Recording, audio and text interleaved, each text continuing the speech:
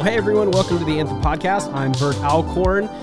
This year, as a church and podcast community, we are pressing into our lifelong goal of orienting our lives around being with Jesus, becoming like Jesus, and doing what he would do if he were me by growing and becoming resilient disciples who are a faithful family in the face of cultural coercion, live a vibrant life in the Spirit, and are empowered as a courageous missional presence in our world. Each week in the month of January, we're taking one solid week to talk around each one of those four primary areas of our call this year. So week one was resilient disciples. Week two was a faithful family in the face of cultural coercion. And today we are in the middle of week three. What does it mean to live vibrantly in the Spirit and our time and our place? Now, before we get into what we got for today, wherever you do get this content, please do subscribe so you don't miss out on an episode. Rate or review the podcast. It's super helpful and means the world to me as we're trying to grow and develop this podcast into the future.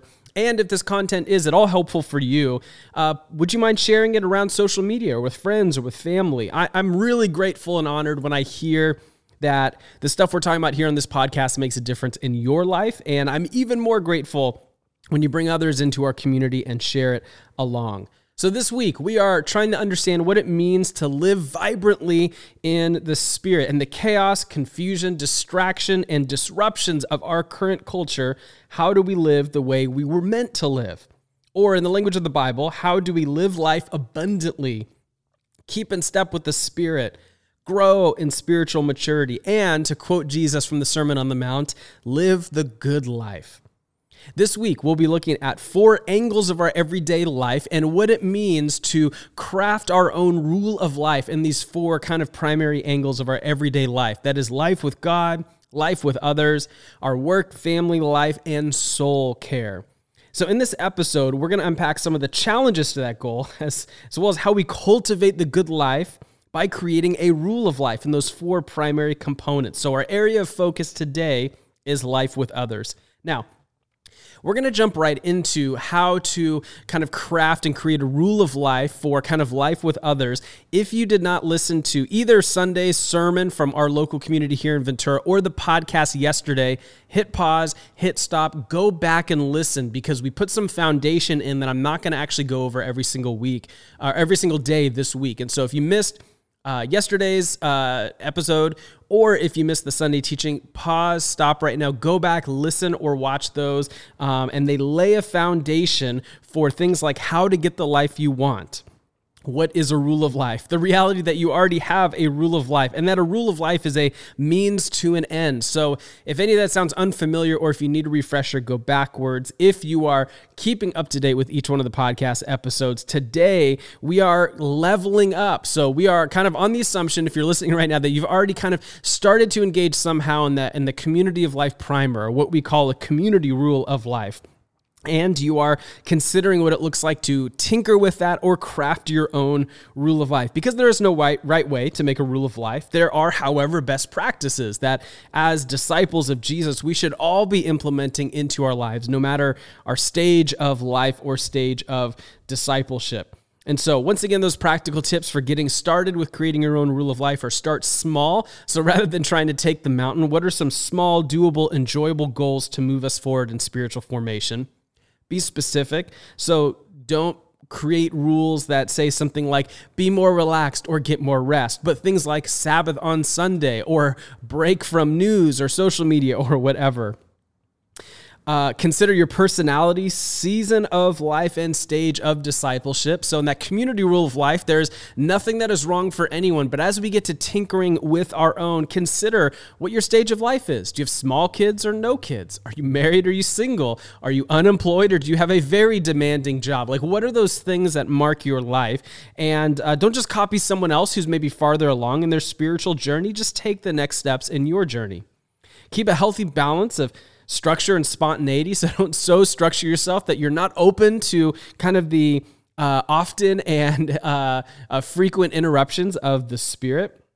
And finally, another tip in how to get started is to remember that a good rule is a working document, which means like us, it's dynamic, not static. Life is a bit of a moving target, so we have to regularly review our rule and make sure it's still bringing life to us with God and with other people. So if you started in on this community rule of life with us back in, August, September time, now is a great time to reevaluate. How did those last couple of months go?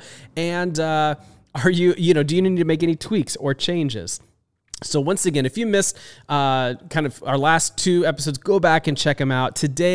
Yesterday we talked about life with God as kind of one category for creating our own rule of life. And today's category is life with others. And so once again, I'm going to give you three sort of subcategories to help us understand how to create a rule of life with others. And the first, right, is just community. Number one is we are meant to do life together. It's through relationships that God moves his kingdom and love forward. And really part of the meaning of life is relationships with God at the center, with people around us. And it's relationships really that start and are formed by God as it's revealed in the Trinity. So God himself exists in eternal relationship. The three persons of God, Father, Son, and Holy Spirit, exist in eternal relationship with one another. Out of this love, the universe was formed and humanity was created. And with this in mind, we believe that we are not meant to do life alone. Like we've said around Anthem multiple times, if it's good enough for God, it's good enough for us. So we do life together in community. With this in mind, we know that not only are we not meant to do life alone, but life best happens with others. The word that best describes the Church of Jesus Christ is a family. It's not an event. It's not a building. It's not an organization. Those things come and those things go, but the church is a family. When one says yes to following Jesus, they say yes to joining the family of God. So there is something necessarily deficient in your discipleship if you would follow Jesus, but you are not yet a part of a local family of God. This family is deeper than that of our blood families, because the family that we are talking about here is founded on the very love of God himself. And Jesus himself said, "Who's my mother? Who's my father? Who are my brothers, my sisters? But it's those who do the will of my Father." So we invite you to live life. I invite you to live life with a family of God where you can be fully yourself in pursuit of God.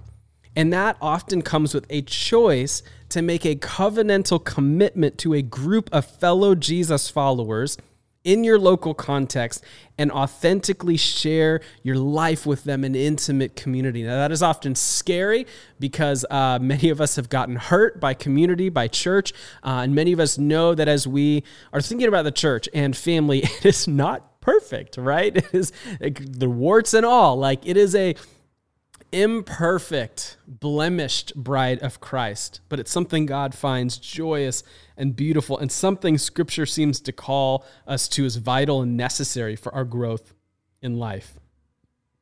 So the question is, as you were thinking about building out your own rule of life with others, right, the second category we're talking about, who is your covenantal community?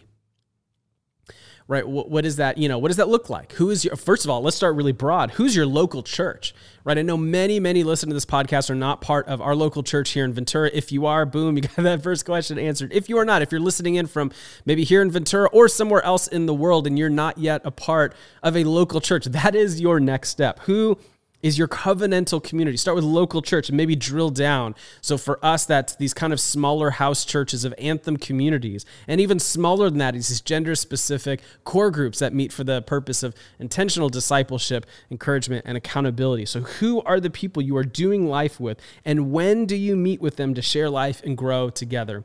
And are you committed to that? So many people say they're part of a local church, and especially now with COVID and kind of the variety of ways churches can meet, talk to people and ask them, hey, what church are you part of? And they say, okay, well, Anthem Ventura. All right, so when was the last time you were present with Anthem Ventura when they are gathering, whatever format they're gathering? And crickets, right? So, it's one thing to actually say you're part of a community. It's another thing to actually be present with that community. So who is your covenantal community? Who are you doing life with? Number two, Jesus lives a life that is marked by serving others.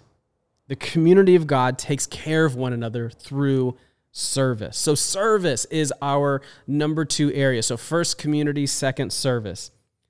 So following Jesus is never meant to be done alone, yes. And the kingdom of God is being established through his church, yes. And in the Bible, we find all these one another commandments that instruct us how to treat one another. The question that was being answered by the writers of the Bible wasn't if you were in community, but when you are in community. Right? That's the expectation, is when you are in your family, in your community, this is then how you live. They're not saying, oh, if you're following Jesus, but not in a community, here's how to find it. No. The Bible assumes that you will be with other local believers. And so the assumption for all those one another's is that you're implanted in a local community, and thus you have a job to do. You got a role to play. You got to use your gifts. You got to use your talents, your time, your resources. You got to use who God has made you to be to love and serve your local family. So we take the similar posture of Jesus, who came not to serve, or not to be served, but to serve. And as disciples, we put God's love on display and how we get to love God by loving one another. So we look beyond our own life and seek to be the hands and feet of Jesus in the world through sacrificial living and love for others. And as the writers of the Bible say, we start with the household of faith, right? It's one thing to love the stranger, to love the alien, the sojourner. It's another thing to love those who are far from God. The Bible seems to make priority for those of the, quote, household of faith, end quote. So how will you commit to a life of service for your family, your neighbors, your coworkers, but most importantly to Scripture, your household of faith, your church family? How are you serving and living out the one another's? And how can you take that same posture to the world around you? What are some practices to implement into your life, either on a daily, a weekly, monthly, whatever? What are some practices where you are tangibly loving and serving those in the household of faith and those around you? So, community, number 1. Service, number 2, and number 3 subcategory of how we live life with others is generosity. The God of the Bible is marked and characterized by abundant generosity. This is his posture towards us. So in response, we want to be marked by that same generosity. If we're claiming to become more like Jesus, that's going to mean becoming more like him in every area of our life, even our money. One of the defining characteristics of God is his abundant generosity in creation and how he relates with people and his provision and his grace and his mercy. It's a consistent theme throughout all of Scripture.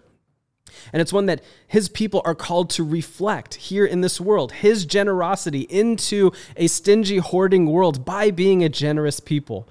So we do this beyond being generous financially, which is by the way, in the Bible, a baseline assumption. Once again, the Bible's not asking if you are in a community or not.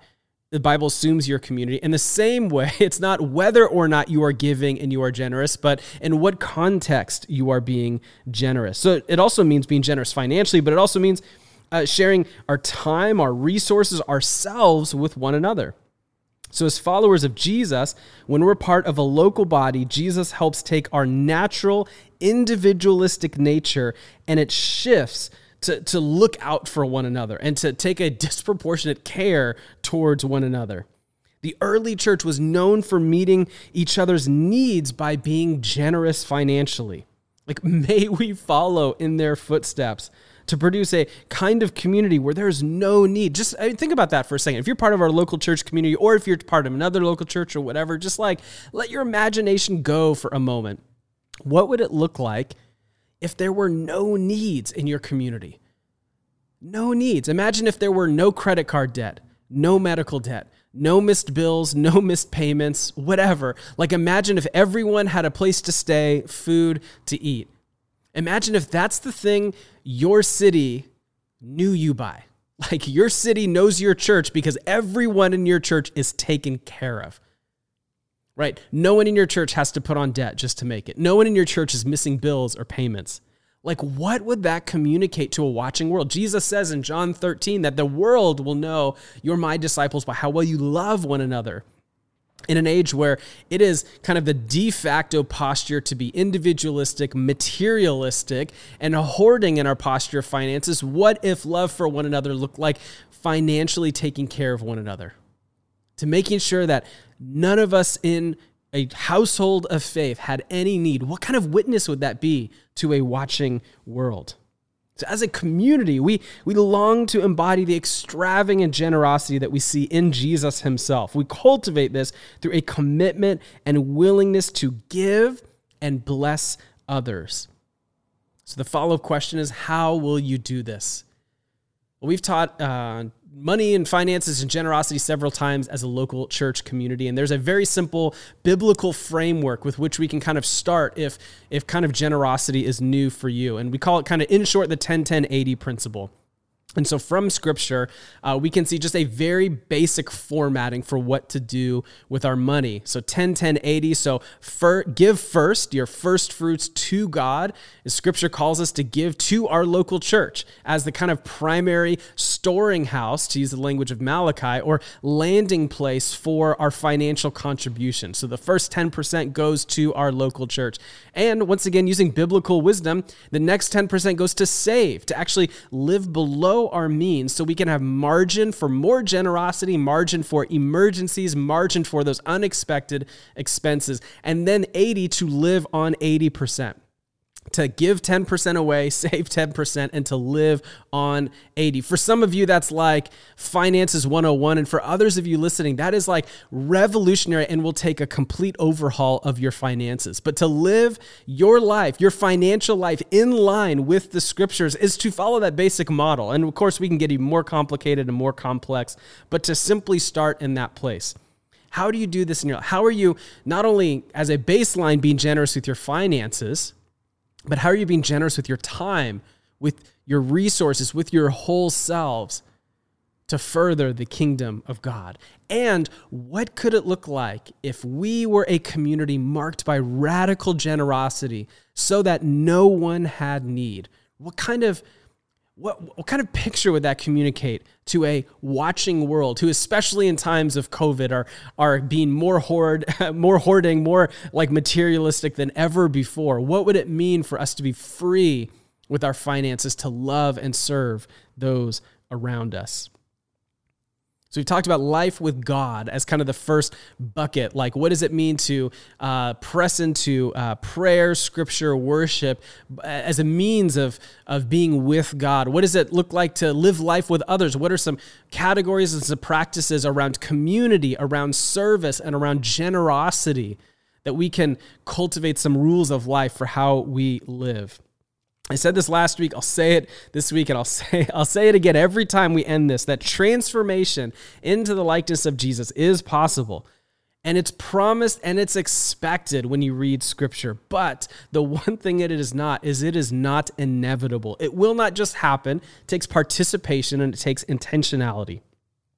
And Jesus' own work opens the door to real transformation in our life. So we engage with the Holy Spirit in our lives to become more like him. Paul says in Romans 8:29, "For those whom he foreknew, he also predestined to be conformed to the image of his Son." Which means as followers of Jesus, we have been predestined to become like Jesus. Will we embrace that or resist that? So it's possible to change. It's promised to transform. It's expected that we would grow, but it is not inevitable. The life Jesus invites us into is not saying yes to Jesus for heaven and then no for the rest of our lives. It's a life constantly growing, being filled, maturing, and becoming more like Jesus. It's a life of beholding the glory of God and being transformed into the same image from one degree of glory to another. It's a life not being conformed to the patterns of this world, but being transformed by the renewal of our mind into the likeness and image of Jesus. Okay, a couple of book recommendations if you want to go further here. Recommended one yesterday. Did you pick that up? Did you do it? Good, do it. These are resources to help you grow. So another book rec for today. is by one of my favorite writers, authors, Skye Jethani. And by the way, this is not the official book recommendation of this episode, but if you've not read With, Reimagining Your Life with God by Skye Jethani, highly recommended. He is also part of, I think it's called the Holy Podcast or something like that. He does a podcast with a few other people that's the VeggieTales guy. It's absolutely fantastic. Go check it out. But he writes a book, a short illustrated visual guide to the teachings of Jesus, called What If Jesus Was Serious? And the premise is it is a visual guide to the teachings of Jesus we love to ignore. So good. Go check it out. What If Jesus Was Serious? Grab it on Kindle or grab it, the hard copy or whatever. It's a book that I'm actually going to start taking my oldest son, Calvin, through pretty soon because it's got all kinds of cool like graphics and sketches to help unpack some of these big concepts Jesus lays out in the Sermon on the Mount. So go pick up that book, What If Jesus Was Serious? Thanks for listening to the Anthem Podcast. I hope you're enjoying the journey we're on together, and I hope it's stirring, encouraging, and challenging as you're growing to become a resilient disciple who's faithful in the face of cultural coercion, lives a vibrant life in the Spirit, and is empowered as a courageous missional presence in your world. On the next episode, we're going to be diving into our next section of creating a rule of life. So we went life with God, life with others, and the next session we're going to tackle is like work, family, vocational life. So that's what we're going to be in tomorrow. If you did enjoy this episode and you'd like to help support the podcast, the best way to do that is share it with others. Post about it on social media, leave a rating, leave a review. It really does help us as we are pressing into this journey we are on together. So thanks again, and we'll see you next time.